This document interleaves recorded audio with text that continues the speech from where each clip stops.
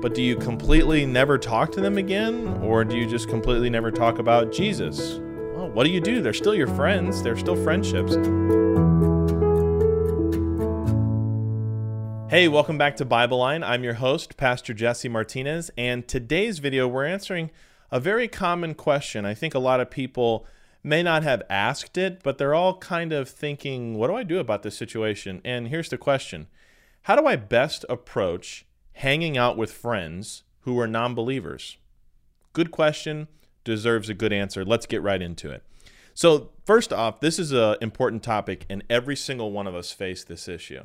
Even myself as a pastor, people that I come across, like my neighbors or people that I come across when I'm talking about the ministry, and you strike up a relationship with people, we're all going to face this issue of having people in our lives who do not believe what we believe about Jesus Christ, about the Bible, about a ton of different things, but it's going to happen to everybody. Now, there's two extremes to how to solve this, and the first one is the person who says you got to cut any kind of relationship with an unbeliever. This leads to legalism, in my opinion, and assessment, and spiritual high-mindedness, and it's the similar self-righteous attitude that the Pharisees displayed, the religious leaders in Jesus' day. Then on the other side of the extreme spectrum, there's the people who say, you got to be culturally relevant. You have to be so tolerant of the unbeliever because they say that that's how Jesus was. And you know, we don't want to judge anybody. We want to love people. And, you know, there's a difference from being empathetic with somebody and showing sympathy. But the answer is not to just allow your unbelievers to do whatever and you do whatever with them. You know, the unbeliever needs to understand what they're doing is wrong. But do you completely never talk to them again? Or do you just completely never talk about Jesus? Well, what do? They're still your friends. They're still friendships. I think there's a pretty good solution here. And I've come up with 5 different tips to give you that I've seen from Scripture and just kind of come together that would help you when you're fellowshipping and, you know, maintaining a relationship with your unbelieving friends. And don't forget, if this is your first time on the channel or you've been here before, make sure to like, comment, and share on the video. Also, hit the subscribe button and the notification bell so that you get notified every time that we post a new video. And send us your questions at BibleLineMinistries.org. We'll be more than happy to get a post written to you in response and maybe even make a video about your question. Okay, so here's 5 tips, suggestions, best practices that I would give when we're talking about maintaining a relationship with an unbelieving friend. The first thing is avoid sinning for the sake of having fellowship with unbelievers. For example, if hanging out with your friends includes smoking, drinking, or other sin, then you should avoid those things entirely. Look to spend time with your friends outside of those things. Okay, so let's talk about this for a second. I think there's a difference between a relationship and fellowship. Fellowships is best described as this: 2 friends in a ship going in the same direction. It's progress towards something, okay? Now, you can fellowship in a bad way, like you fellowship doing drugs together, partying together, whatever it may be. That's not good fellowship. That doesn't edify you as a believer, and it certainly doesn't help them as a lost person. But the relationship is still there. For example, my dad is my dad. Let's just say, I mean, my dad's a believer, but what if he wasn't? Do I just cut the relationship because he's not? No, I have to pursue him. I have to care about him and try to start conversations. I have relationships in my life with people they're saved, but they're not serving the Lord. What do I do in that situation? Well, I just got to cut you off, no more. No, it's not like that. You have to be wise, but you have to be careful that you don't do things and partake in sin for the sake of, well, I'm trying to reach him. We're told in Ephesians very clearly, let it not be named once among you in regards to those types of sins. Okay, tip number 2. Share what you have discovered about the gospel early and often. Don't wait for the perfect moment. Oftentimes, those never come. Instead, share what you have learned about the gospel with your friend as something very important to you.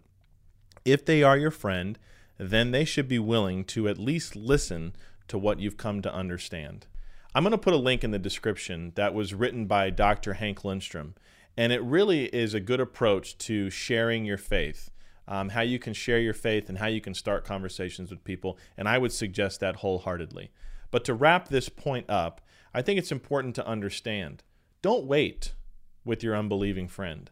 Don't wait for the perfect moment, because can I tell you something? The perfect moment is the next time that you see them.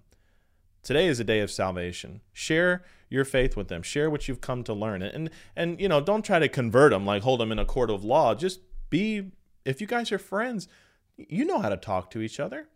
Just sit down and say, hey, I came across something amazing, and it's really changed my perspective on things. Can I share it with you? If they're your good friend, they'll listen to you. All right, here's the third tip. Learn how to properly give a testimony. Here's a good outline. Tell them what you used to believe you had to do to get to heaven. Then tell them what you found out about getting to heaven from the Bible. Finally, tell them what you did after you found out what you read in the Bible. It's a simple approach, and it will lead you into a natural conversation starter about the gospel. Again, the link in the description, which will send you to an article on Bible Line written by Dr. Lindstrom, will help you understand how to approach that kind of conversation.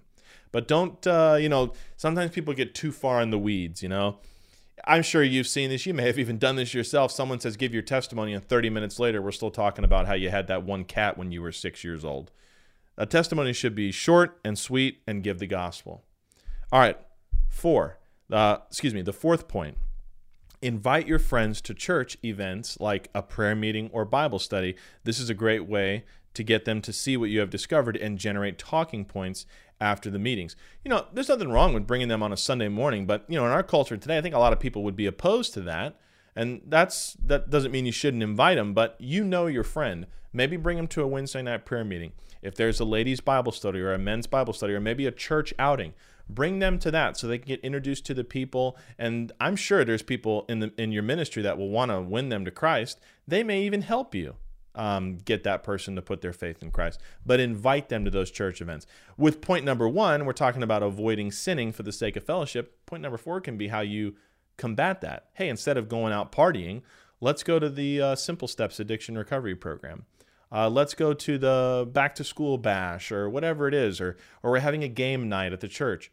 Go to that, to where it's a healthy environment to foster faith. And the last point here, number 5, is understand that some people in your lives will not be willing to accept what you believe. That's okay. Be kind, be open to discussion, and pray for them to come to the understanding of the truth. This is the hardest point, and it is the reality, sadly, for a lot of relationships. Some people in your life are just not going to want to go down the path that you've gone down. They have something that they're holding on to, they're upset with God, or they're in a cult, or whatever it may be, and it's just hard for them to see where you're coming from. Don't quit. Don't be discouraged in that. You're going to find out that some people you called friends are actually not friends. They're just drinking buddies. And maybe that's what you had to discover.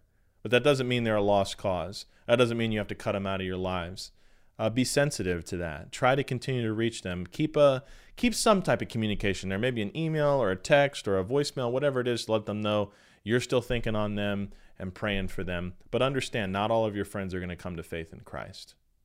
I pray that they do, but not all of them will.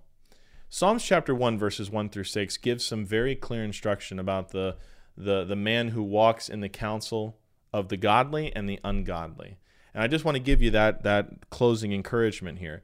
Be careful. Be careful what you do with your unsaved friends. It's going to be very easy for you to go back into your old ways. Not talking about you're going to lose your salvation, but you'll lose your effectiveness to serve the Lord. Instead, pray, get good people around you, and do your best to try to win your friends to Christ. But you don't have to totally cut them out of your lives. You do need to stay away from the sin. That's important for you to grow. But you need to love that person who's a sinner, because you know what? God loves you, and he pursued you, and somebody reached you with the gospel. You can be that somebody in someone else's life, maybe even your friend. I hope this has been helpful for you. As always, write in your questions at BibleLineMinistries.org. Until the next video, keep looking up. Jesus Christ is coming soon.